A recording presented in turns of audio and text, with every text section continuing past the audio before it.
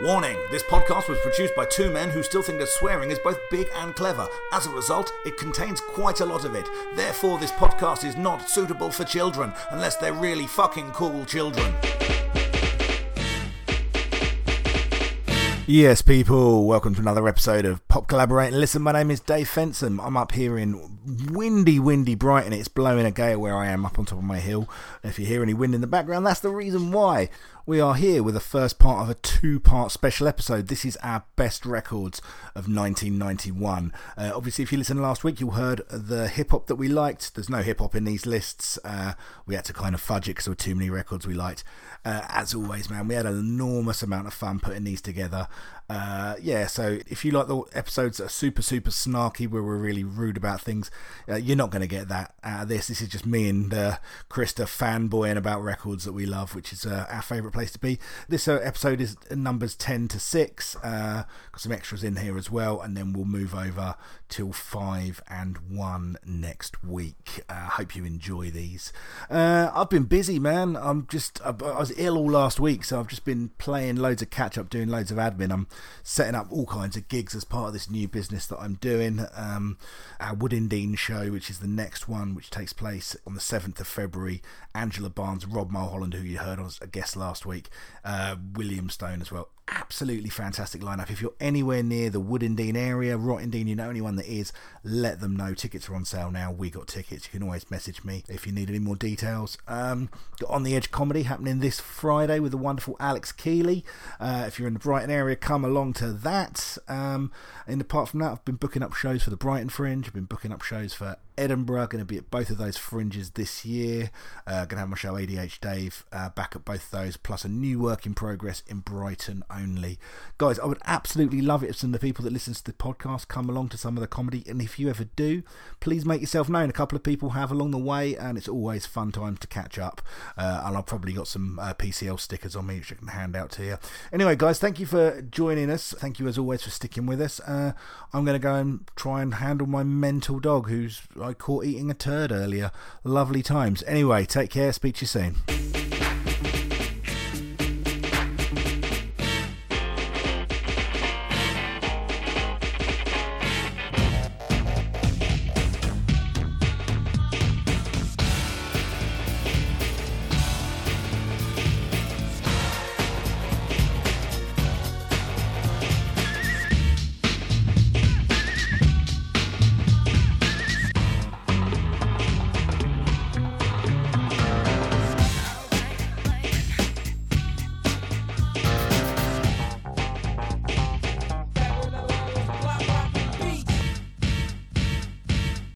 Yes, people, welcome to another special episode of Pop Collaborate and Listen. My name is Dave Fensom. I'm Krista Greer. We're not joined by Waffles the dog today because he's downstairs fucking around with the puppy.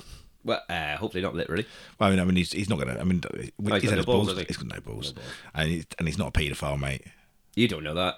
I've got a fair idea. And then again, as we found out last week, I had no radar for Michael Jackson when I was a kid. So. Oh, true enough. Yeah. Anyway, not that he is legally. We've had no complaints from his legal department as yet. Yeah, we're 3 days into that podcast being released. Radio silence from the Jackson community. Absolutely. We've had a couple of questions as to what it was beeped, and the answer is we will never tell for legal reasons.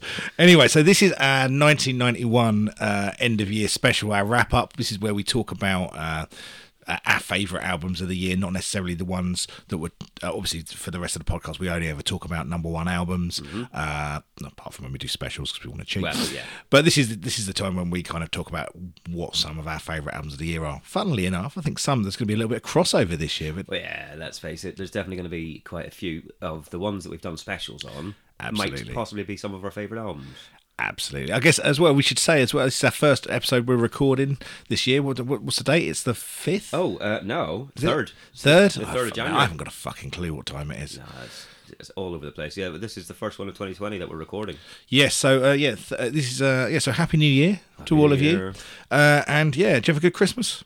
I was working in my pub pretty much every day. Is that a yes or a no then? It was all right. It was all right. Yeah. Fair enough, man. Did you have any real dickheads, customers? Oh, sure. Of course. But did you have to throw anyone out? Don't think I did.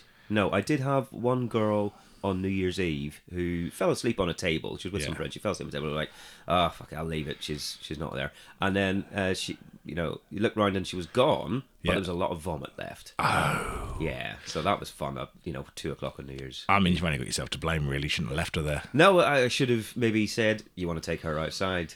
But fight her? Yeah.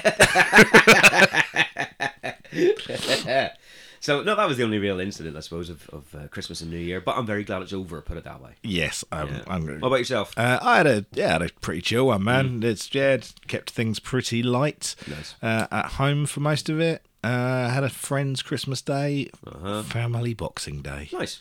Yeah, it was all right, man. Spent a lot of my time cleaning up puppy shit. Oh, well, both of us have some sort of cleaning up mess story then. Exactly, Good. but, from young bitches. Hey! Don't fucking at me, it was a joke, you cunts. Right, so yeah, look, we put this out there on our social medias as well, Facebook and Twitter. Obviously, all the details are at the end of the show. We asked people to submit their top 10 lists. We had a really big response this time around. Very nice. A lot of kind of regular listeners getting back in contact. Yeah, we love you guys. Thank you ever so much. We did a big thank you list on Facebook the other day. If your name wasn't included in that, then write to me and we'll include it in a later list. Okay. Addendums. I mean, just right. That's how much our thanks is worth. You just ask and you get it. We're nice guys like that. But yeah, so we're going to be reading some of these out as we go. Don't worry, we're not going to read all. I mean, we had a lot of responses, so we can't read everyone out in glorious detail. But there are a few bits and pieces that it's we nice should to go. see the cross section of the people that listen. Absolutely. Yeah, some good choices. So a couple of caveats before we start. Obviously, we recorded a best of hip hop 1991 at the back end of last year. Yeah, that was last week's podcast, if you're listening to this. Yep, absolutely. So you might notice a complete lack of hip hop records in our top 10s today, and we've done that deliberately. We've sectioned them out. Obviously, this is the era of apartheid, and we thought that was the best way to go. That isn't part of it, true, because we love hip hop so very dearly. We wanted to do a complete list for that, and plus there was a lot of records in 1991, and we wanted the chance to talk about some more of them. Precisely, yeah. So don't be confused as to why there are no hip hop records in these lists that we're about to do. That's why they are in one of their own. All right, so let me ask you this question right now: if you had to, if you'd have had to include the hip hop records in here, how many records would that have displaced? Out of the ones that are currently in this yes list, I'd say probably at least I go for 3. I reckon 3 of the ones in my hip hop best of would be in this top 10. I think I'm a 3 as well. Yeah. I think Tribe for me, Public Enemy for me. Yeah. And Ice Cube, I reckon. For me, 2 or 3. Definitely Cypress Hill. Definitely Tribe Called Quest. Possibly Ice-T. Oh, okay. I don't know. It would be in the lower reaches of your 10 anyway, maybe. I don't know. It's weird, isn't it? Because the one thing that this shows you is we recorded that last week. These lists are fucking arbitrary. They change like the wind, right? There are. I mean, I started off with a very big long list for this. I started off with well over 20 albums. Right. Well, there were a lot of big albums released in 1991. As we've been saying all the way through this season, every time we look at what else was going on, there's a lot of stuff coming through. So that doesn't surprise me. You had a big list. Yeah, and I could have probably had another 10 albums that are like, these are solid good albums as well. These are solid good albums that I loved at the time, probably not died on classics. Right. But I mean, I was up 20 and I was like, it's very difficult to kind of pick between a lot of these. So I will say that some of my ordering, if you're sitting there going, well, you've got that at number 8, I think that should have been number 7. Well, it doesn't really matter. We're not that serious. You're entirely fair on that, yeah. I've not marked this on a 35-point system. No, fair enough, mate. Mostly fucking on a wing and a prayer like this entire podcast. Oh God, yeah. I think one of the people who got in touch with us said that he started with a list of 36, and whittled it from there. I think that was Mike, wasn't it? Was it Si? Oh, was it Si? Yeah. Oh, was it Si that did that? Okay, fair enough. Yeah, shout out to him. So, let's have a should we have a look at a couple of these lists early? Just have a look at some of the ones that are vastly different to ours. Okay, yeah, go for it. Who we got? I'm going to start with my pal Mike Collins. I'm not going to read out his whole list, but but he's got a couple of inclusions in here that you're not seeing anybody else's. He's got Mordred and Mindfunk in here. Mordred. What? Wow. Look, if you don't know Mordred were a funk metal band, pretty good funk metal band from back in the day as well. Mindfunk, definitely in that groove as well. Okay. Mike is a man that likes his funky shit, man, with his metal. Now, I'm not going to read the rest of his list because pretty much we've got most of it in our lists as well. I mean, shout out to Gary Franklin here. Yeah, Gary, thank you for getting in contact, mate. Gary, we've reviewed. I mean, I think we worked out we've reviewed 6 out of your top 10 albums across the year. You've got Seal in yours, Genesis, and both Guns N' Roses albums. I know. I mean, fair play to you, man. I'm glad you're enjoying those. Well, I suspect maybe he didn't even like them before we did the podcast, and he was so impressed with how we talked about them. Yeah. That he then went, actually, yeah, no, this is now one of my favourites of the year. Yeah, I mean, I think it's all of our doing. I would not say that we gave any of those albums a particularly easy ride. Not Seal, we didn't. But Gary, thank you so much for getting in contact with us, man. I really appreciate it. Some other bits and pieces here. Darren Austin, DMA 237. Again, the one that really stuck out for me on this list was Leatherface. Got mushed by Leatherface on that list. I know. I mean, I was not a fan of Leatherface at the time. Nowadays, I'm like, yeah, fine. I remember seeing them on every single fucking Reading lineup for years, in one of the smaller tents. They were always, halfway down the big stage or top of the smaller tent. I didn't get into Leatherface for years, but fucking hell, I really, really like Leatherface. But yeah, fair play, you got that in the 10. Fair dues, yeah. We'll get to, and then what else have we got here? Oh, number one rerun. We love you. At Carla from at number one rerun podcast. She sent us our list, and she sent us her list. And there's some good stuff. There's some good stuff on that list. Sure, yeah. There's a lot of crossover with what we're going to talk about as well. Let's have a little rundown on what she's got there. Right, so she's got "Slave to the Grind" by Skid Row on there, which I would also. I had my honourable mentions. That's a really good metal record. Yeah. "Hey Stupid" by Alice Cooper, which I don't really remember the album, but it's got Poison on it. Massive singles. I mean, you can't argue with anything that's got Poison by Alice Cooper on it. "Dangerous" by Michael Jackson. Now, I would not include that record, but up to you. But at the end, she's written "Yeah, do one" because her final record on this list is Bryan Adams' "Waking Up the Neighbours." Yeah, and Carla, you should have a word with yourself, mate. You should have a word with yourself, mate.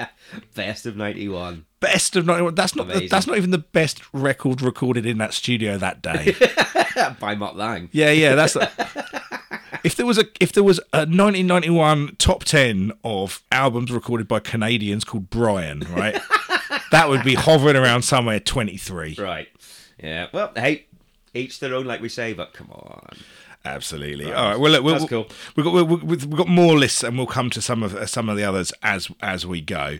But I'm sure we're going to chat for ages on this one. So our format is going to be a 2-part podcast, 10 to 6 on this one. And then we'll be back with another episode next week, I guess. Part 2, next week. And we'll do the countdown 5 to 1. Okay. Well, shall we get started with what we're going to be doing our own lists? Okay. Number. So what is your number 10? My number 10. Yeah. And I feel almost like I'm betraying them by having this so far down in the list, right? And a good remaster. Might boost it up if you're listening, folks. But I'm going with the self-titled Mr. Bungle record. I see. Okay. Now we've talked about Bungle a few times in kind of passing on here because you are a massive fan. And I do not get it. You say you do not get it. You've never really given it any time. I'm not giving it a go. But then, our friend Neil, he said, check this one out, Krister. Yeah. And what one did he recommend? I can't remember. Go. I mean, I recommend Girls Are Porn to you because I think you'll find it funny. Right. The one he recommended, I listened to it, and I'd say 20% of it was pretty good. Yeah. 80% of it was dog shit. See, look. And that was him going, Krister will probably like this one. This is an easy entrance. Yeah, but I don't think he's best placed to make that call. Maybe not. Love you, Neil, but I couldn't get into it. Mr. Bungle are a deep cut band. Yeah. There's an awful lot going on in the music. It's kind of weird, kind of pronky, scarry, jazzy, John Zorn produced and influenced kind of stuff. It's if you don't know Mr. Bungle are, they're Mike Patton's band. He was in college before he was in Faith No More, basically, and obviously this album was released a year after his success with Faith No More, obviously funded by the money that he made from doing that, and probably I think it came out on the same label as I was going to say, was it on a major at this point? I think possibly. I think it came out on Slash. I'd have to have a look at it, but I would imagine that it was all part of his deal signing with Faith No More that he got to put this record out. That would make sense. Yeah. Exactly. This is my baby. I want to have the ability to give it its due. Now, there is some stunning musicianship in Mr. Bungle. Oh, I will never question the musicianship. Absolutely. Yeah. But, I can't question the musicianship of bad jazz either. Yeah, fair enough. But, this is, to me, it's just a ridiculous record. It's kind of punky and irreverent, and it's got a real kind of fuck you attitude to it, whilst having these kind of weird time signatures, having these weird soundscapes that I've not heard anywhere. Just this fusing of stuff that shouldn't really go together, and sometimes it works and sometimes it doesn't quite work, and sometimes the fact of it not quite working is what's so good about it. Fair enough. It's just a real kind of fuck you of a record. It's got stupid songs on it. It's got Mike Patton's voice on it. It's still in that kind of very young embryonic stage of his voice on this record, where he's still singing a lot more in that kind of slightly nasal, higher register. Yeah. So Waffles the dog has just come in, wagging his tail, looking pleased with himself. Waffles, you heard he's talking about Mr. Bungle, and you went, I got some fucking opinions you need to hear. He has, mate. He's just left one of them on the hallway. Yeah. But look, man, there's so many great songs on here. There's the first track, which is quote unquote, which was renamed from Travolta, I think. Oh, right, yeah. Due to some kind of legal action. Fair enough. There's Girls Are Porn on here. There is My Ass Is on Fire. My Ass Is on Fire. It's not funny. My Ass Is on Fire. That's a fucking brilliant song. Love is a Fist. Love is a Fist is a brilliant song. Egg. An egg comes out of a chicken. A chick comes out of an egg. Yeah. Well. Squeeze Me Macaroni. What a tune. Slop Your Face in My Bologna. These are some good titles. Yeah. I'll happily agree with that. Yeah. This is a brilliant record. It's not for everyone. If you're a big Mike Patton fan, then it's unlikely that you won't like this. I think. Right. If you're it depends. This is the weirder edge of Mike Patton. It depends which album you listen to. It's not quite as extreme as something like Fantomas. Sure. But it's certainly more out there than Tomahawk or Faith No More. Right, gotcha. But yeah, what a brilliant record. I love this, and there's still just passages of this and like little vocal lines and things, and just bits of phrasing that's just still just popping at my head all the time. Really? And I sing badly to myself or my dogs. I'm sure. Oh, yeah, Waffles is not. That's why he's sitting over by me, because he's scared you might start singing. Mr. Wax Bungle. within my ears is brown, just like the snot inside my nose. I know, mate. I don't know what he's doing either. Looking at me with these puppy dog eyes. I can't save you. And how can you argue with a song that goes, "We got gushing gonads, tingling tushes, hairy balls, hairy bushes, S&M, whips and chains, pregnant ladies, menstrual pains." Well, again, excellent vocals, or excellent lyrics, rather. Yeah. I suspect the vocal delivery would annoy me. It's fucking great, man. No, so you like it. It's on a dun, ch, dun, ch, all right. Dun, ch, dun. We got gushing gonads, tingling tushes, hairy balls, and again, hairy Waffles. bushes. I'm so sorry. All right, fuck you. Fuck you, people. Two questions. Did you know this at the time? I can't remember what you said before. I got this when I went to sixth form college, 1992. 92. Okay, so close. Yeah, so someone had this on tape. I'd never heard of it. Someone copied it for me. Gotcha. Again, never thought I'd ever get to see Faith No More. Mr. Bungle live. Did see them live in the Old Astoria on their third album. Good. California. Did you love mate, I tell you what it was. It was a gig that was so good that the next day I drove to Nottingham to see them again. Wow. Yeah, right. That's how good it was. It's like, Shit, I might never get a chance to see this again, so I'm going to do it. And to this day, it was the right decision because I haven't. Right, and you may not get the chance to. Yeah. Okay. Although they are reforming in America next year. I saw this, yes. Yeah, again, there was a bit of a little flurry on Twitter amongst the fans, getting very excited, wasn't there? Yeah. So question number 2, though. Yeah. What we're going to do as we go through these and talking about each album is we're going to put a song onto a playlist. So we've got a kind of a best of 1991 playlist for Pop Collaborate and Listen. What song off this album would you put on? And it can be a representative one, it can be a personal favourite, but what would be your choice and why? Oh, God, I don't know. I'm tempted to do Girls Are Porn because it's funny. But I'm going to Squeeze Me Macaroni. Squeeze Me Macaroni? Yeah. Yeah? Just because I really like the... it goes, knick, knack, patty, whack, give your dog a boner, baby. Well, there you go. I like that bit. That's Right, bit. okay. That's that. I'm picking it on the. Yeah. Just because that's a good line. Yeah. Fine. Okay. Right. So that's going to be the first one on the playlist. Yep. There we Lovely. go. Nice. Nice. What you got at number 10, Chris Greer? Number 10, I've got an album that you've got further on up. So, further on up your chart. Okay. So we will... Up your chart. Up your chart. So we will leave talking about that until we get to it in yours. Okay. Yeah? We'll do that. So I'm going to go back to you. Oh, no, shall I just do my number 9 then? Yeah, do your I'll number do 9. My number 9 is Massive Attack's Blue Lines. Ah, nice. Right, so... And this one, I put it at the bottom because even though it's obviously a brilliant album, it is a fantastic album. At the time, I kind of only knew a couple of the singles. I didn't really hear the whole thing until a year after, probably. And I didn't own this until a couple of years after. Yeah. Because I was on a different tip at this point. But when you listen back to it these days, you just see the future. You just see the rest of the 90s almost coming into focus. This was so embryonic for so much. And it's not like one of those ones where you go, oh, well, I can see where everything was coming from. It's a shame it's not very good. Yeah. You can also go, oh, this is banging. This is a blinder of an album. I agree with you completely, mate. This was honourable mention for me. This was close, yeah? Yeah, I mean, literally, this came down to a couple of things. Was how many times have I listened to it over the last couple of years? Sure. And that's pretty much what did it. This one featured quite a few lists as well, didn't it? Oh, absolutely. I mean, it's one of these ones that, if you look at... Because I did look at a couple of, the BBC website's best of 1991 list, or various other sites. This is what happened in 91, and everyone has Blue Lines. Yeah, Blue Lines is one of those albums that gets talked about in absolutely revered and hushed tones. Well, this is a weird thing. I mean, I think we've talked about this before, but there was a whole thing that seems to have been a little bit forgotten now, which is when Mezzanine came out. Mm-hmm.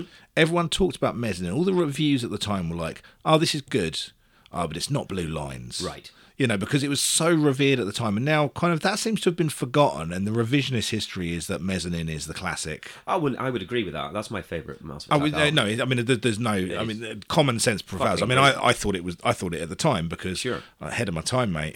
You know me. But no, I mean, yes, but Blue Lines is. It is a classic. It's a classic album, and it has, I think, stood the test of time. We're talking. I still think a lot of this sounds brilliant. It's the first time that I'd heard this band at all. I didn't know any of the previous stuff they were doing, the Wild Bunch bits or anything that we're guesting on. This was the first time I heard it, and the first song I heard would have been Unfinished Sympathy. Yeah. So that is an introduction and a half, isn't it? Oh, it's cracking, mate. You just hear that and the swelling strings and the just relentless beat going through, and Shower Nelson's gorgeous voice. Everything comes together. But on the rest of the album, when you've got Tricky, like this young Tricky, and he's so good on it as well. He's brilliant. But 3D's voice as well. His voice is just this smooth, but also slightly kind of not scary, but a little bit on edge tone to it. Yeah, it's got a kind. Yeah, I know exactly what you mean. Like actually, warning behind it. Yeah, and menace. Then you've got fucking Daddy G, the deep voice, and it all is just brilliant. And you got Mushroom in there somewhere doing whatever the fuck it was he did. Tell you, mate. No idea. But yeah, I mean, a tricky kid as well at this point. Tricky kid, yeah, tricky kid. Then he grew up to be. Tricky man. Tricky man. Tricky man. Sounds like someone you wouldn't book for your kid's party. The bad magician. Oh, it's Tricky man.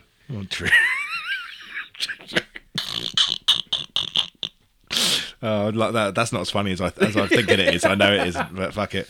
Yeah, wicked man. That's a big shout, man. It is, and the only kind of thing for me another reason that I have it kind of lower down in my list is that I am, and this is probably sacrilege for Massive Attack fans, I'm not a big fan of Horace Andy. I prefer the songs that he isn't on. And while I accept that some of the ones he is on work really well, you wouldn't have Hymn of the Big Wheel without him on it, and it would be a totally different song. It wouldn't be as good. But I do get a little bit annoyed if I hear too much Horace Andy. Well, fair enough, mate. Fair enough. Yeah, he's not my cup of tea. Everything else on here, fucking brilliant. I do like the way that when you say it, though, it sounds a little bit like Horse Andy. Horse Andy. Horse. He's an extra in BoJack Horseman. Yeah, but you've got songs like Five Man Army, which is, again, Tricky Kid just doing his really, really clear and not hard-hitting rap, but it's so precise that he's doing everything. It's so well crafted over this, great beat. You got Daydreaming, which was a bit slower, but Safe from Harm again, just this nice, some more beautiful side of things. But you got so many different bits that work so well as a whole. Yeah, and like you say, this is the foundation. Over the next couple of years, we've got records from Tricky, we've got Portishead, we've got everyone that's coming out of this scene. You can hear so much. Yeah, you can hear the roots of so much. And this stuff went internationally. It changed hip hop as well. Yeah, changed the direction of hip hop in a lot of different ways. You've got this whole genre of things coming out. Obviously, around this time is when you have Mowax putting out a lot of records. Thoroughly recommend the Mowax documentary that we saw. Oh, that was good. What was it called? The Man from Mowax. Yeah, The Man from Mowax. James Lavelle, really documentary, I suppose, rather than Mowax. But yeah, it's true. I mean, it is about James Lavelle, and bless him. I mean, he had fucking artistic control, and that is a man that's put out a film that does not portray him in a particularly fond light. No, he comes off pretty badly at times. Yeah, he certainly does. Anyway, so you've got that. What track would you pick off of? Mate, the obvious one is Unfinished Sympathy, because it's incredible, and it's one of the ones that you can still hear to this day and you get goosebumps. Yeah, it's very difficult not to pick that track. Precisely. If I wasn't allowed to, maybe Safe from Harm. But because I'm allowed to, I got to do Unfinished Sympathy. You're allowed to because you make the rules, buddy. I do. I make the fucking rules. You're the boss. So yeah, it's going to be Unfinished Sympathy because that is, to me, the best song on the album. It's the one that is the most representative of how inventive and influential they were. Yeah. It just works brilliantly. Yeah, so this record featured on Martin Young's list. Let's have a look at the rest. Martin Young, good. Thank you for getting in contact as well, mate. Let's have a look at the rest of Martin and Young's list. He's got LFO Frequencies on here. He's got the Orb. Right, okay, so there's definitely... there was this interesting kind of dance stuff coming through as well in 91. Yeah, he's got Low End Theory, which 100% would have been on my list. For sure. If we had another thing. Beat Happening by Dreamy, no idea what that is. I remember Beat Happening being a thing, but I was never into them. Oh, no, sorry, it's Dreamy by Beat Happening. Yeah, Beat Happening. Okay, sorry, I've been an idiot.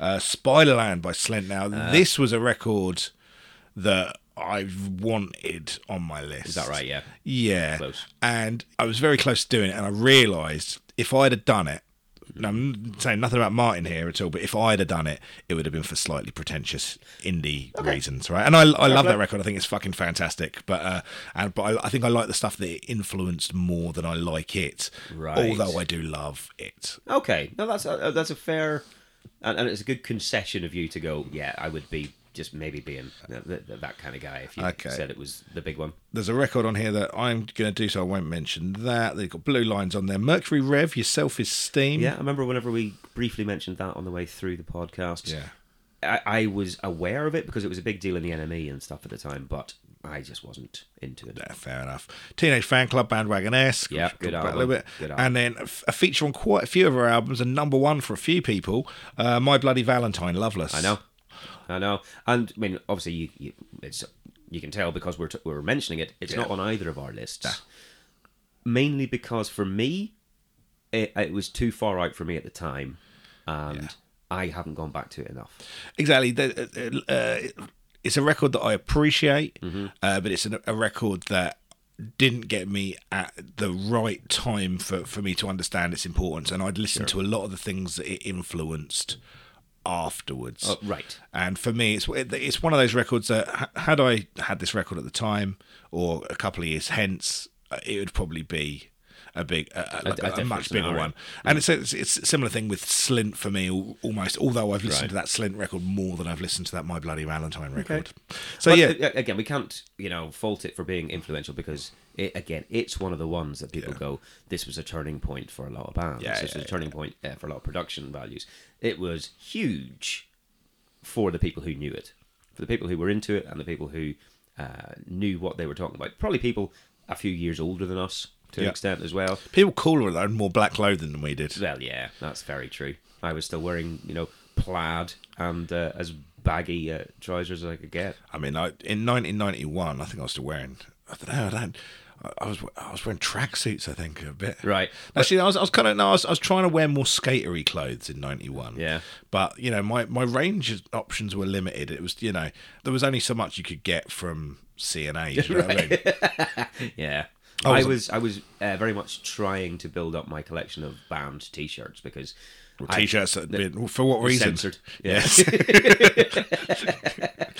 This one just This is N-word. You're wearing that one today. Yeah.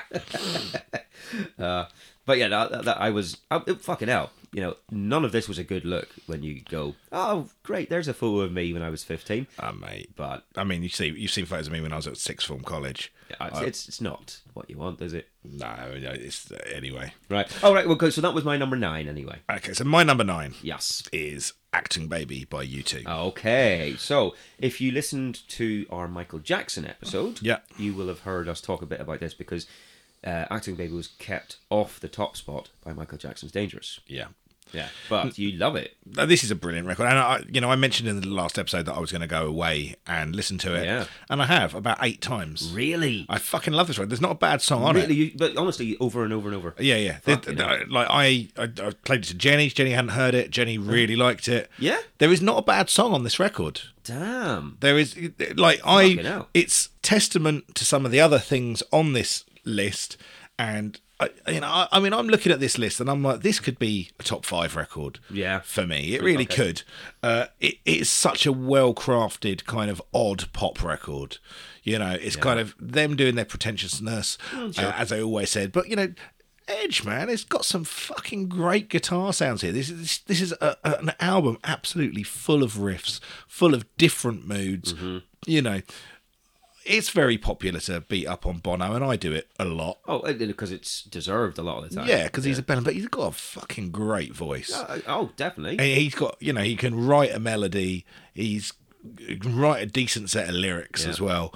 This is an album that many of these songs moved me in a way that a lot of stuff doesn't now. And, part of this is putting me back in a place where, I'm kind of leaving school and I'm probably quite emotionally volatile, because I was a hella angsty fucking teenager. Sure. But there's just stuff in this that resonates with me. But more than anything, it's just stuff that I'm just like, what a fucking tune this is, That's kind of my memory of the album is...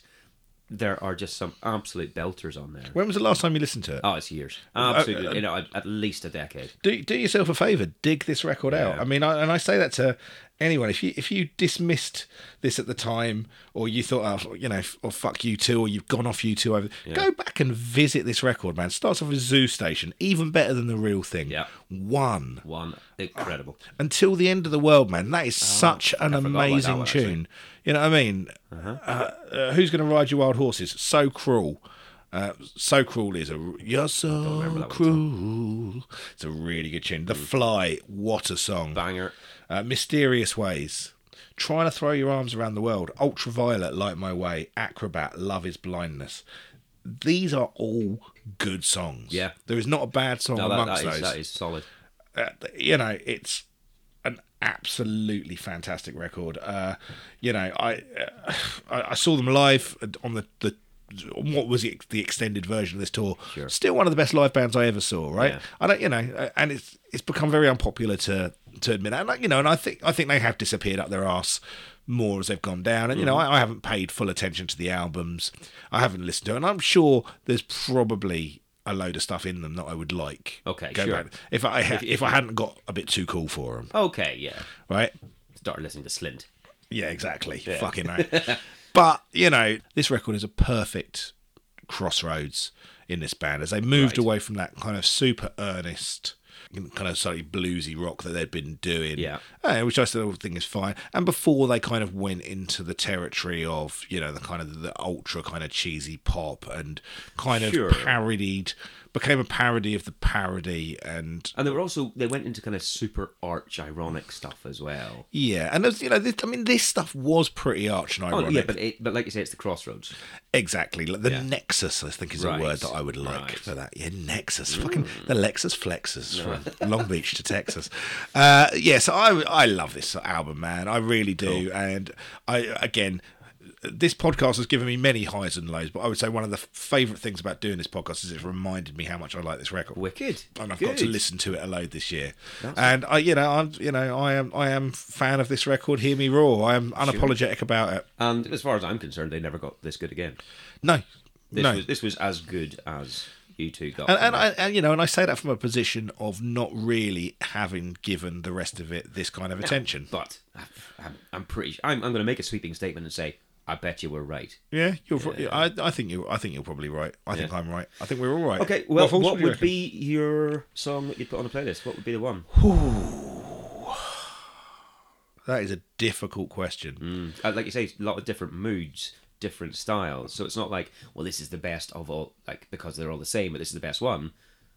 You go, well, this is the best for this reason. This is the best for that reason. Okay, I'm gonna go. Okay, I'm gonna say I think the best song on this album. Is One. Brilliant. I'm not gonna pick it. Because it's a song because I want to listen to this playlist and I find it difficult to listen to that song these days. Right? That's how that is. I think. I'm gonna go with Trying to Throw Your Arms Around the World. Blimey. Because Right. that's a fucking great song. Okay, then.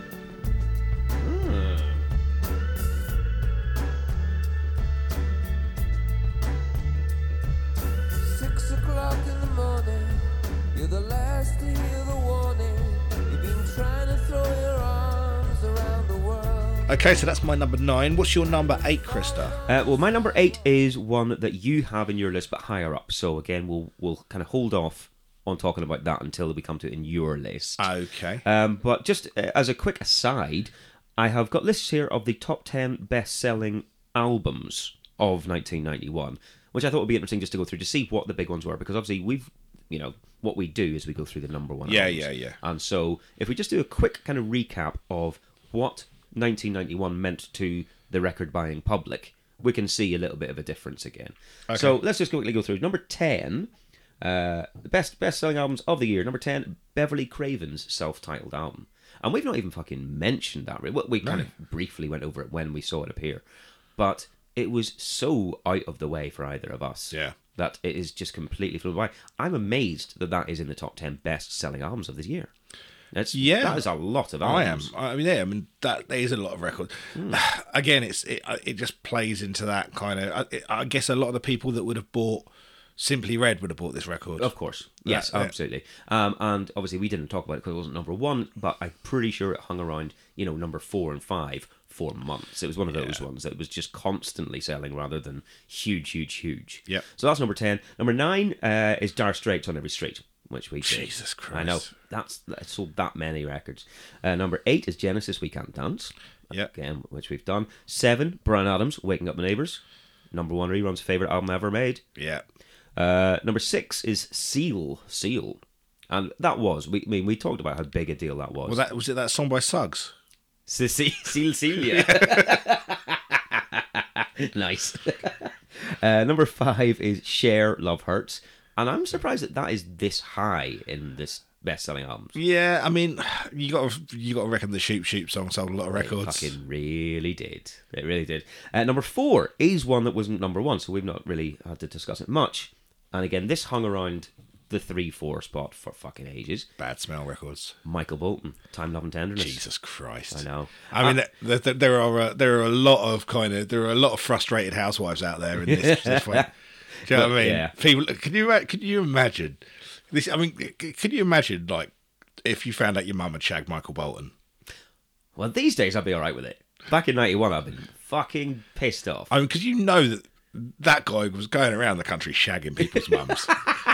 That was his entire... That was his shtick. Yeah, that was his thing. Yeah. I mean, he had insurance in case it stopped happening. You know what I mean? It's like, I mean, that guy has fathered more half-brothers than anyone in this country. I'm almost sad that we didn't have to do one on that. Because I that am would have... as well. Who knows? I can't believe that we would have liked it, but we would have had a good time. Have we got a Michael Bolton one coming up at all? I don't There think must be one. Well, I'll tell you what then, how about we make a pledge? No. Next time there's a Michael Bolton album comes out for release, we will do a special on it. We'll do a 15-minute special on it. A 15-minute special. I'm not spending an hour and a half talking about a Bolton record if I don't have to. Yeah. Number 3. We'll moving see on. about that. Number 3 is R.E.M's Out of Time, Yeah. which we did. Number 2 is Michael Jackson's Dangerous. Yeah. And if you bear in mind, this was released at the end of November. Yeah. and is the number 2 best-selling album Well, of the year. we had this in 1990 as well, remember? Yeah. Because Phil Collins outsold everything all year, Yeah. and then Immaculate Collection came out in like November, December, and was the number 1 best-selling album of the year. Absolutely. Yeah. Obviously we know what number 1 Number 1, if you haven't guessed yet, Yeah. Simply Red Stars. Yeah, Yeah, which is inevitable. You know, Yeah. it was fucking world-straddling. And I think, as we mentioned, it was the best-selling album of 92 as well, I think. Yeah, I believe that is the We case. said that in the episode. Spoilers. I know. That's what was going on. And, 8 of these were number 1 albums, so we have talked about them and we've gone through why they were so big. Yeah. But this is what was going on in the general populace, record-buying public, the rest of the world. But, fuck it. Let's go back to what But how straight? Okay. There's a couple of omissions in that list that I wouldn't. Okay. I mean, this is in the UK, I should qualify. Yeah. Because if it was the US, I bet you would have had Metallica in there, for example. Yeah, I mean, I think we probably would have, maybe. Yeah, But no Guns N' Roses as well. No. Anyway, I can't mention these without blowing the rest of my. Into it, yeah. Okay, but let's get back into our one. So, all right, so we skipped over my number 8. What is your number 8? My number 8 is Steady Diet of Nothing by Fugazi. Well, no. Right. So if you heard my list last year, I had Repeater in my list. Yes, you did. For Steady Diet of Nothing is probably my favourite Fugazi record. Okay. And it's not necessarily because it's the best Fugazi record. I couldn't tell you what that is. The best of Fugazi. Best of Fugazi, I'd have to say. The best of Fugazi. I'd love it if they put out a best. They fucking, so would I. So would I. And called it, I'd have to say, the best of Fugazi. But like many things, this was the first, like, there was a kind of a pool of Fugazi records amongst my group of friends, most of which were owned by my friend Grant Kelso. Oh, yes. Grant was the biggest Fugazi fan amongst us. I can see this. And I think I bought Steady Diet of Nothing because he didn't have it. Oh. I think that's kind of where that's often what you do back in those days. If there was a record that was missing, so you try and get that's why I had Frizzle Fry by Primus, because no one had that. You try and have it, and then you can tape it for other people, and you can swap, and you'll kind of doing your bit kind of thing. Otherwise, if you just have the best, everyone ends up with the same shit, don't they? Sure. But so I had this album, and I just absolutely lent on this album all the time. And there's just that kind of post-hardcore sound, that kind of stripped down, kind of like almost kind of, it's what would, I guess, turn into emo down the line. Okay, yeah. That kind of the hardcore that dealt more with ideas and emotions than it did just with fury. Right, okay. And, obviously, Fugazi have got that incredibly distinctive bass sound, loads of kind of great, everything's very, very rhythmical. What a fucking shit bit of music criticism that is. Everything's very rhythmical. No, but there's a kind of a real kind of tightness in the rhythm section throughout. Fair enough. Yeah. Fugazi. If you've not heard people singing like Ian MacKaye, and it's just a different sound for me. Yeah. It was a totally different sound, and I just absolutely loved it. I went and saw Fugazi, I think 92 at Brixton Academy, and that was like a real kind of pivotal moment for me. It was the first like grown-ups punk show that I'd been to. Yeah. And people were kicking the living shit out of each other. Violent. But it wasn't necessarily but it wasn't a violent thing. It was a very respectful kind of thing, but it was people in their 20s and I was a teenager. Right, sure. And it was people that had been into this band for a long, long time, and it was just chaos, man. And it was proper chaos. It wasn't like kind of like Hot Topic, Kerrang magazine chaos. It was like, this is real, and it felt authentic. And I didn't know any of the fucking songs at all really at the time, but I came out of that gig going like, that was something, and I want to be more involved with whatever the fuck that something is. Sure, okay. Because this is, it's just exciting. And, I think not long after that, I was listening to, I was just getting hold of like kind of hardcore records out of, Revelation Records and, kind of stuff that was coming out of like kind of on 7 inches and stuff. What's that band that you fucking love that reformed? Oh, Quicksand. Quicksand. Yeah. More about them next year. Yeah, I mean, Quicksand are one of my favourite bands of all time. Sure. Obviously, Walter Schriefels, who would go on to be in Rival Schools. Yeah. Was in Youth of Today, Gorilla Biscuits. Yeah, I mean... Right, so there's a through line for you from Fugazi through a lot of your favourite stuff of the whole 90s, really. Oh, yeah, absolutely. Into Fugazi, Helmet, Quicksand, Orange 9mm, kind of Texas Is the Reason. All of those, kind of Sensefield, all those kind of underground bands on little punk labels, Downset even. Oh, sure. You know, that became my indie dickheadness of, most of the mid '90s really. That was my little kind of tribe, and found into that through skateboarding and things like skateboarding was incredibly important and forming in terms of what I listen to, music that I find on skate videos and things like this.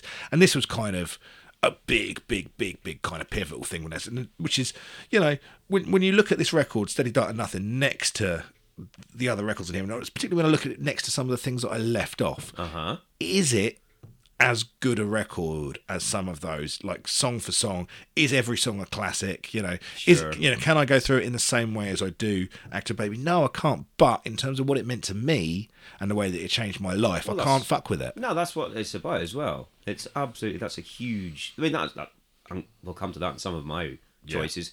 I can't justify them being as good as some of the other ones. Yeah. But fuck me, they meant so much. Absolutely. Yeah, absolutely. Sure. Cool. All right, well, that's nice. Again, this is going to be the question. What song are you going to put on the playlist? I'm going to go... I think I'm going to go with... I was thinking about Long Division, but I don't think it's going to be Long Division. I'm going to go with Reclamation.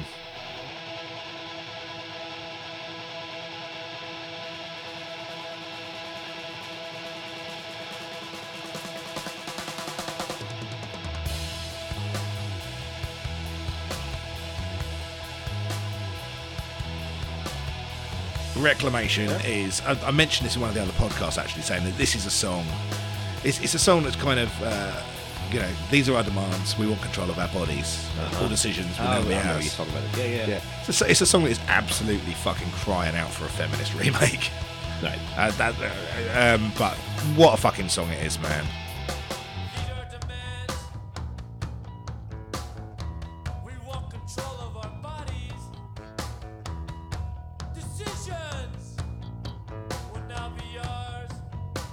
Cool. Okay, that's the one. Right. Absolutely love this song.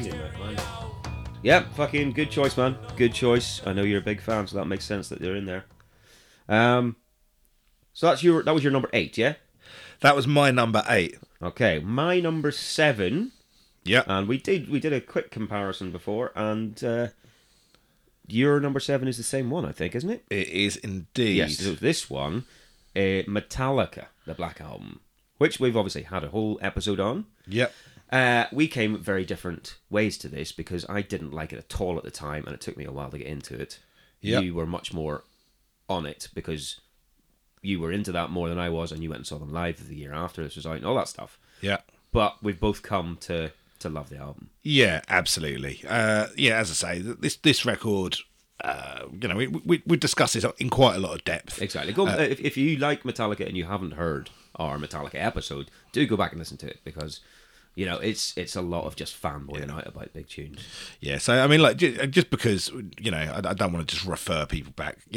This record I got into mainly because of the Queen Freddie Mercury concert. Yes, indeed. Just fell in love with the songs immediately, went into it. And, this is a great intro. I'm so glad that I came into this record without the baggage of being into the other records first. Oh, indeed. So you weren't put off by the change of direction or the quote-unquote populist feel, that sort of shit. Exactly. Yeah. I'd have to, I probably spent an amount of time in the 90s pretending that, I thought this album wasn't as cool as the other ones or whatever, And, if you ask me what my favourite Metallica album is, it is genuinely Master of Puppets. Fair enough. It absolutely is. And, but this is a fantastic fucking record. It's a complete record. Absolutely is.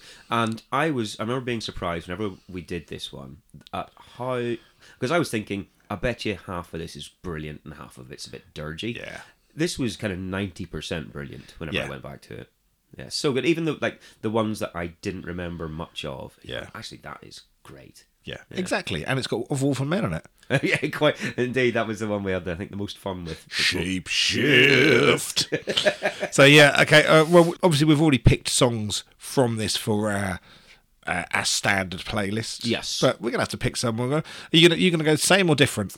Well, we went for 3 in total on the lap when Yeah. we did it before. And I think I am going to go with one of those. Simply because it was the first one I heard. Well, apart from Enter Sandman, Yeah. which I heard. It was the one that made me interested to go and listen to the rest of the album. Because at the Okay. time, Enter Sandman didn't make me want to listen to the rest of the album. Because I wasn't in the right place for it. Yeah. It was a couple of years later that I heard Wherever I May Roam. And I went, oh, fuck. Yeah. Wow. Okay, this is great. Great song. mate. Maybe I should investigate more, and I did, and that was a good thing to do. So I am going to stick with that one of my choices. Okay, well, I'm going to go just because I'm a contrarian. Yes. Different shit, different day.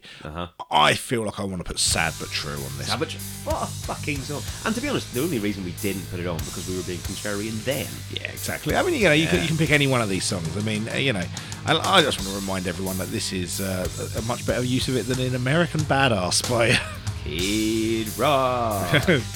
Call Him Kid. Cunt. God. Anyway, Okay, so that was number 7 for both of us. absolutely number 7, and this one obviously featured in quite a few of the lists. I'll bet it did actually. that Yeah, we because had through. there was quite a few people who sent lists that were kind of rock orientated, and if you're gonna be putting stuff like that together, you're gonna have Metallica. Without a doubt, mate. Without a doubt. Who did have it in there?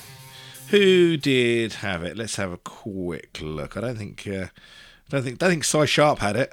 No, Strangely. strangely. Who else we got here? Our pal John Myers had it in his list.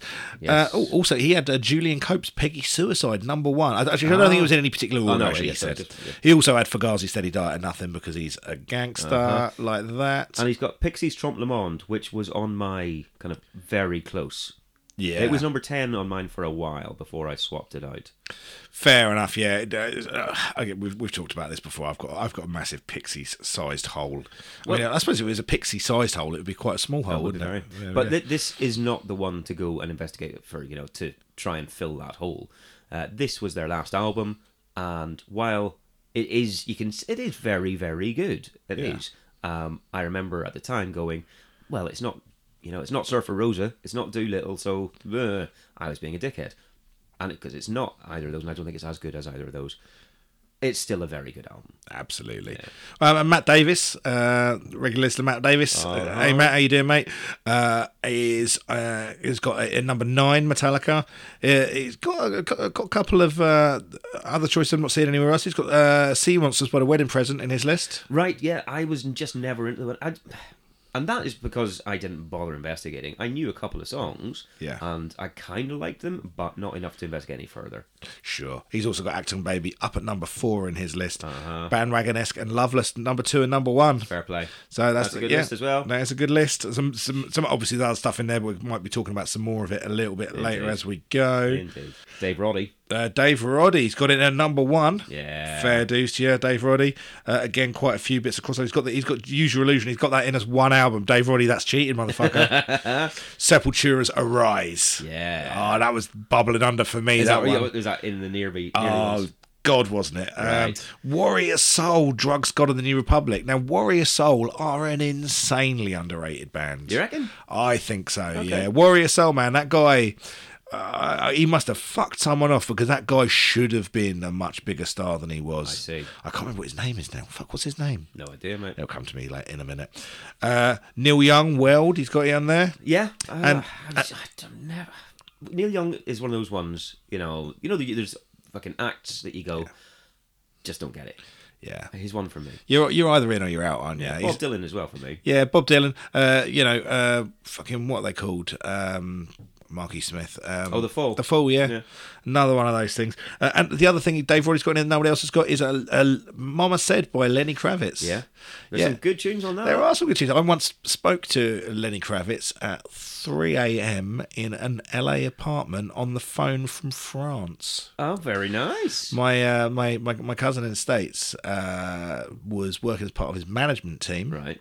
And he phoned her up at 3 a.m. Yeah. And the phone was next to my head, and I'd picked it up. Oh, right. Like asleep. Yeah. And it was Lenny Kravitz. Oh, my God. And what he was trying to arrange, I don't know if I'm allowed to say this. Oh, fuck it, actually, he won't hear. But what he was trying to arrange is he was trying to get her to fly one of his girlfriends out to France and fly another one of them back to America. Okay. That's crazy, right? That is, well, that doesn't surprise me. Brilliant. Oh, yeah, but good list there, Dave Roddy. Thank you for that. Yeah, cheers for getting in contact, man. Cool. I think, Mike Collins doesn't have that on his list. Fucking hell. He went with Mind Funk instead. Oh, well, of the two. Yeah, exactly. Cool. Okay, so that was our number 7. All right, so I mean, look, let's. I think it's a good moment as well before we get into our number. Our last one of this episode. Yeah, let's talk about some of the other stuff that should have made it, didn't make it. What else did you have? Well, I mean, a couple of things we already talked about: Slint, Slave to the Grind, Arise by Sepultura. There's a little kind of trifecta of records, like Carcass, Death, and Suffocation, all put out records this year. Obviously, big death metal records, kind of seminal death metal records, all bands with big careers.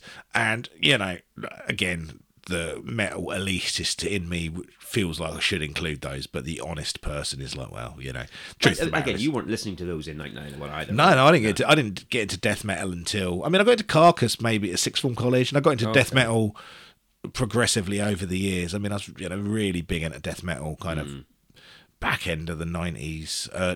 Probably early 2000s is probably really when I was listening to a lot of death metal.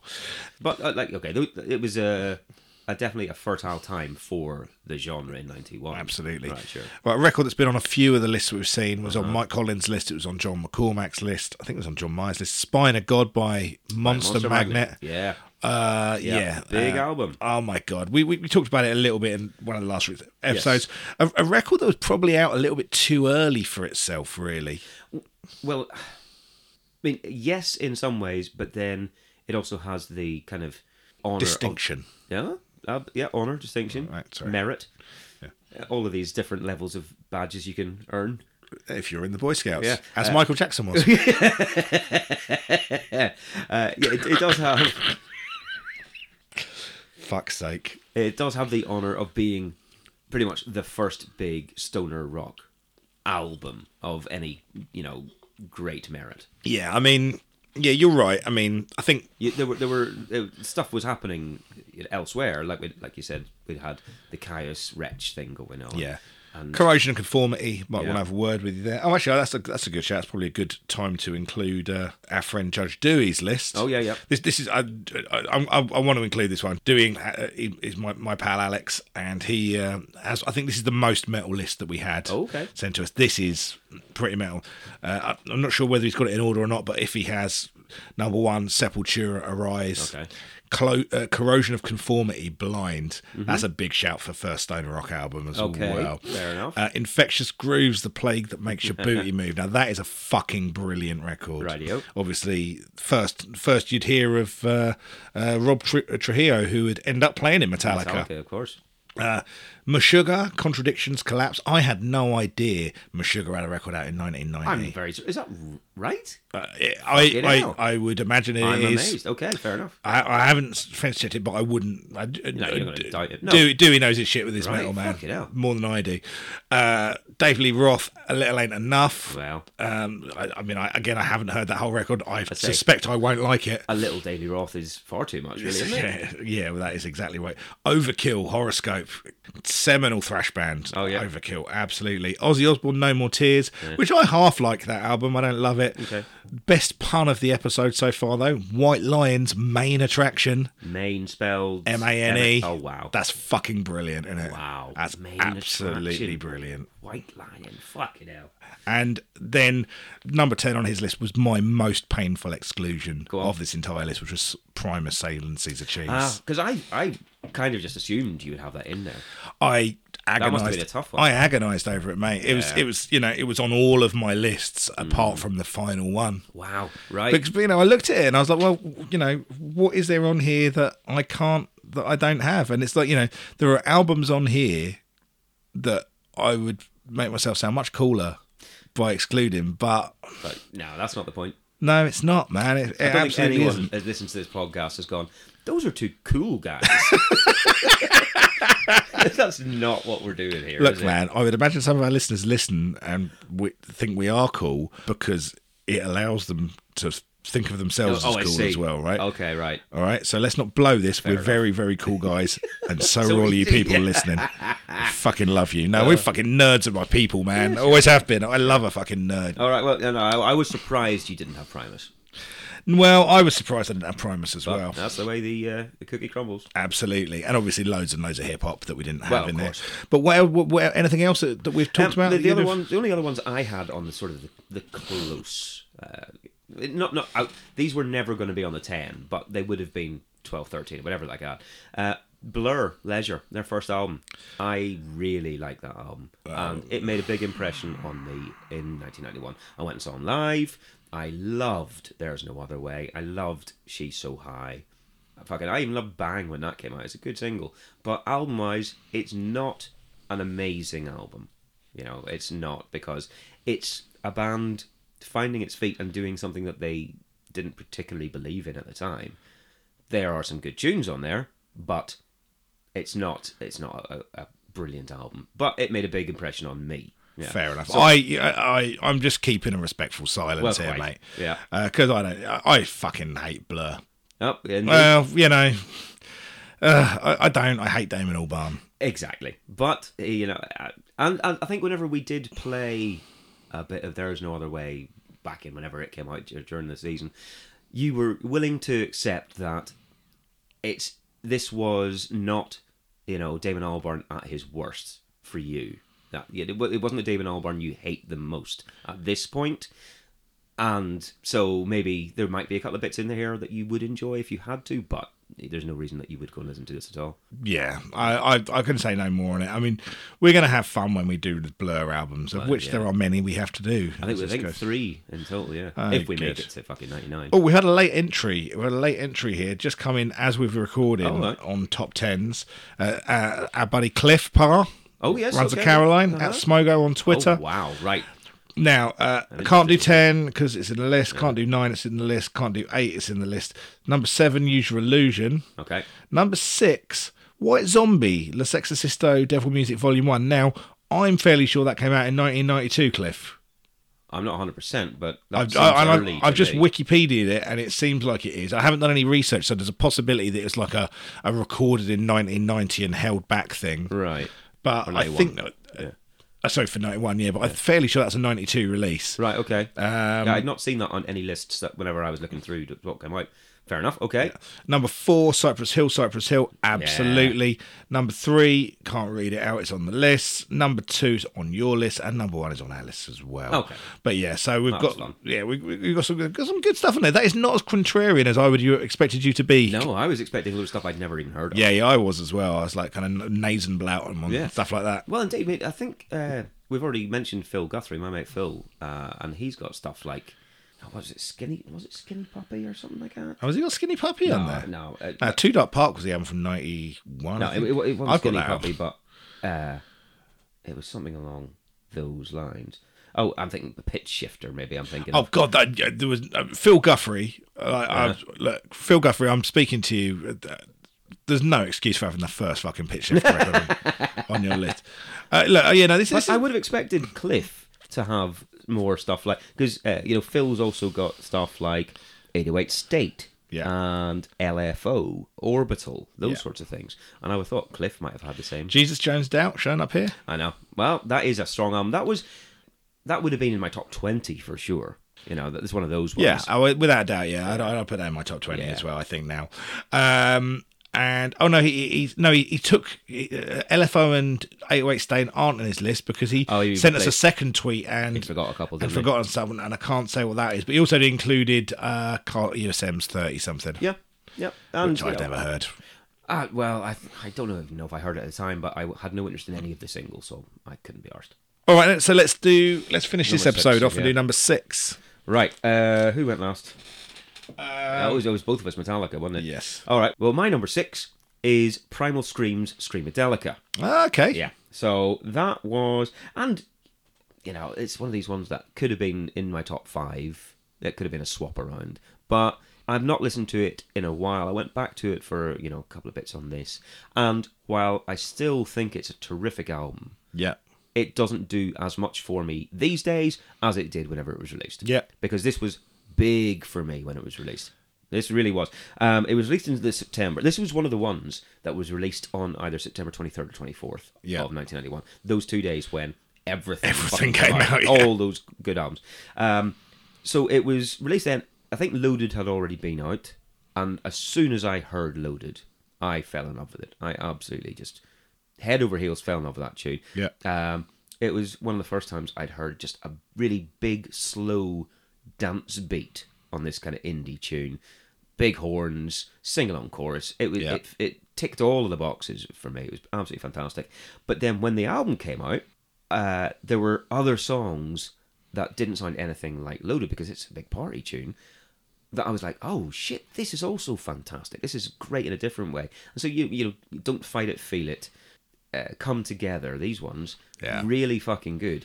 But the one that just solidified my love for this album is Higher Than the Sun. Sure. And there's 2 versions on the album. There's kind of the 5-minute version, and then there's a 10-minute dub version of it. Right. And the bass line on it is phenomenal. And it's fucking called Higher Than the Sun. Obviously, it's about drugs. It's Bobby Gillespie talking about how amazing drugs are. And I, don't do drugs in most cases. I have only done a couple of things, and I certainly had never done when I was 16. Yeah. But listening to that, it made me go, fucking hell, that sounds brilliant. That sounds like he's having the best time in the world. You went straight outside, crushed up a bag of potato crisps and snorted them. You will not get a better high, my friend. Fucking cheese and onion potatoes. There's this really kind of squelchy bass line. There's a kind of a little moog, trebly bit coming over the top of it. Bobby Gillespie being off his... I'm sure he was off his face when he recorded it. Because you would imagine it so. was 1991, he was off his face. Yeah. And then this huge drum break comes in for the chorus. It just kind of explodes outwards. Yeah. And just blew me away. Amazing. It's so fucking good. And then, that's me talking about the kind of the single version in vocals, and then the dub version just stretches it out, and it just does the bass line for a while. Yeah. You have nothing else but going on, but this little whispering drum beat in the background just expands on it beautifully, and I'd not heard anything like that. In another world, if dub wasn't such a shit genre, I might have started liking dub because of this song. Fucking hell, mate. But it's weird though, isn't it? Everyone in 1991 had to have at least one reggae track on the album. I know. Give me some reggae. Amazing. But I think I probably know the answer to this, but if you've got to pick one track, where are you going? Well, it's going to be... I'm going to do just the regular version of Higher Than the Sun, because it was the one that I just fell in love with on listening to the album. It's so good. It is so good. So yeah, I remember watching them. I saw them I think it was in 1991. No, actually, it would have been 92, January 92. I saw them in Belfast. Yeah, and it was incredible. Fucking. I bet you everyone in that place except me was off their tits. Yeah, but I still had an amazing time. Wonderful stuff. I know. Wonderful stuff. I mean, it's produced by Andrew Weatherall. Yeah. And his stamp is all over it. And Primal Scream are a band that sound like their producer. Yeah. You got George Draculius on Give Up But Don't Give Out, whatever it is. You've got David Holmes does as well, I'm pretty sure. Whatever it is, they sound very much like, this is who's behind the desk. Sure. But to have Andrew Weatherall doing this album, it worked for them, and it absolutely broke them through. This is another one that is touted as one of the best albums of the 90s, one of the most influential albums, blah, blah, blah, because it sounded so out there, but so perfectly done. Absolutely, man. Also, one of the other producers was Terry Farley, who we saw this year in his collaborations with The Farm. We did, indeed. Yeah. So before we went off to start a successful line of rusks. Yes, indeed. It's like, mate, you did The Farm, and then you did Primal Scream, and no one remembers your work with Primal Scream. That's got to be gutting. They always just go, oh, it's an Andy Weatherall production. Bless him. No one's going, oh, but, Terry over there. Your man Terry, he was helping. Yeah, but you got paid penance if you record that Farm record. Well, fucking right, mate. Yeah, no, this is community service at this point. Absolutely. Yeah. Right. But it's also weird, you think, how the fuck was The Farm a #1 album and this wasn't? Okay, it was released at the same time as a load of other big records, but it wasn't. None of those records kept it off the It's spot. timing and singles, isn't it? That's what Crazy. it is. Fucking crazy, mate. But yeah, okay, so that's my number 6, Screamadelica. Lovely stuff. Good choice there, my friend. What's your 6? Number 6 is, and long-time listeners of the podcast will be in no surprises whatsoever, it's Diamonds and Pearls by Prince. Ah, right, okay. I knew this was going to be somewhere in your list. Yeah, I'm just kept outside of the top 5 by some pretty strong records. Well, yeah. This is, I knew Prince from singles beforehand. This is my first kind of, actually, it's not my first big Prince album because my first big Prince album was a Batman soundtrack. But I saw Prince on this album. Mm-hmm. Get Off just sold me this record. That is an incredible tune. And I like pretty much everything on this record. Obviously, this is Prince, kind of Prince interpreting hip hop. The first, it's definitely a record with a lot more hip hop influence than some of the more straight ahead rock. We heard Graffiti Bridge last year, which obviously had quite a lot of varied influences in there as well. Oh, that kind of New Jack Swing kind of thing, had Tevin on there and all that kind of stuff. Uh-huh. You got such big singles in here. You got Cream, you got Thunder, and I mean, more than anything, you've got, you've got Get Off, and there's nothing you can really fuck with on that. I don't think this is. I don't think this is certainly not the best Prince record. Okay. It's that's going to go down to something like kind of Purple Rain or. Okay, right. It's not. It's not the classic record, but I can listen to this record without skipping any of the tracks. Really, yeah. I really enjoy it. Some of the hip hop influence hasn't dated as well as you might hope, and some of the certainly the production is not as kind of big and crisp and bassy as you would maybe like it to be. Yeah, but I still think this is an incredibly solid record. Did you have this you bought this at the time? Yeah, I had this at the time. Okay. I had this as this came out. I had a copy of it that I got from a tape trader at a car boot sale. Nice. Yes, indeed. Wow, that sounds very legal. It wasn't. But yeah, so I mean, there's some stupid songs in here as well, like Stroll In and kind of Walk Don't Walk, the Jughead. Right. But it's. But there's enough on it. Money Don't Matter Tonight. I mean, I like this whole record. I can't. Yeah. Pop Daddy, Daddy Pop. That's a great tune. It sounds like the worst kind of lollipop you'd ever have. I mean, you wouldn't want to fucking. No. You wouldn't want to get to the stick, would you? It's a gobstopper. Oh Christ! Couple of gobstoppers at the end. Screwball. Right. Well, I must admit, because I'm not a big fan of Prince. I don't mean that I'm not a fan of Prince. Yeah. I'm just not a fan of Prince. I don't know him well enough. Yeah. And the songs I know off this album, which are only the singles, Get Off, fucking brilliant. Yeah. Absolutely incredible. Probably my favourite Prince song. Yeah. But the other ones, Diamonds and Pearls, don't like. Love Diamonds and Pearls. Too soppy, too saccharine. Cream, don't like. Love Cream. Right. Thunder's alright. And is that all the singles? That might be all the ones off there. I don't know. Or was Money Don't Matter Tonight? Was that a single? I can't remember. I'm not sure. But I just didn't have any impetus to investigate this any further. See, this is the record that really made me investigate Prince. Right. This is the record that made me go, I fucking love Prince. One of the first artists I ever went to see. Yeah. And still so glad that I got that I saw him on that occasion. Because the only time I ever saw him, which is I'm so angry with myself for the amount of times missed opportunities to go and see Prince. Like nothing makes me angrier at myself with music than the fact that I missed the opportunities you didn't take. Yeah, that's always the way. Always thought there'd be more time though. Of course, we were speaking to again our friend John Myers around Christmas time, and he was talking about when he didn't go and see Nirvana in like '92 in Bristol, because he was like, I've seen him before. I'll catch him another time. Yeah, well, didn't. Absolutely. Or no, it was at It was the Reading '92. That's what it was. He didn't go and see them at Reading '92, and he was there. Yeah, he went to see something else. Yeah, exactly. Yeah, I didn't watch. I never saw Bowie. Right. I left during the Page and Plant set before they played the Led Zeppelin songs at Reading because they were annoying me. They were. Well, yeah, it was an annoying set. But I guarantee the Zeppelin songs would have been great. Yeah. Anyway. Okay. So that's that brings us 10 to 6. I wanted to do a song. Oh, of course, right. Yeah, okay. Right, Diamonds and Pearls. What song? Get Off. Oh, right, of course. Yeah, shit, I could have known that. Yep, brilliant. Definitely, that is in. Club Mix.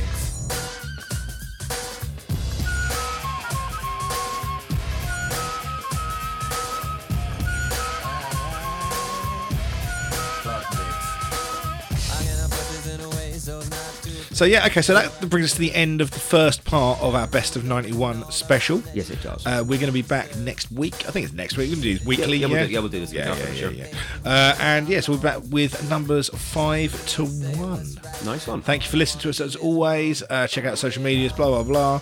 Get in contact with us. Let us know anything that you really annoyed with or that you really like. Big thank you to everyone who got in contact with your top 10s. That's badass of you. You are all amazing people. So it's goodbye from me. And it's goodbye from me. And it's goodbye from Waffles the dog, who is in the room now. Cool. Asleep. Nice one, guys. We'll see you in a week. Thank you for checking out this episode of Pop Collaborate and Listen. It was produced and edited by us, for which we can only apologise. We're on Twitter at PCL Podcast, on Instagram also at PCL Podcast, and facebook.com/PCL Podcast. All of these, plus links to our various Spotify playlists, etc., are on our website, which is PCLpodcast.com. Please feel free to get in contact via any of the social media or on PCLmusicpodcast@gmail.com.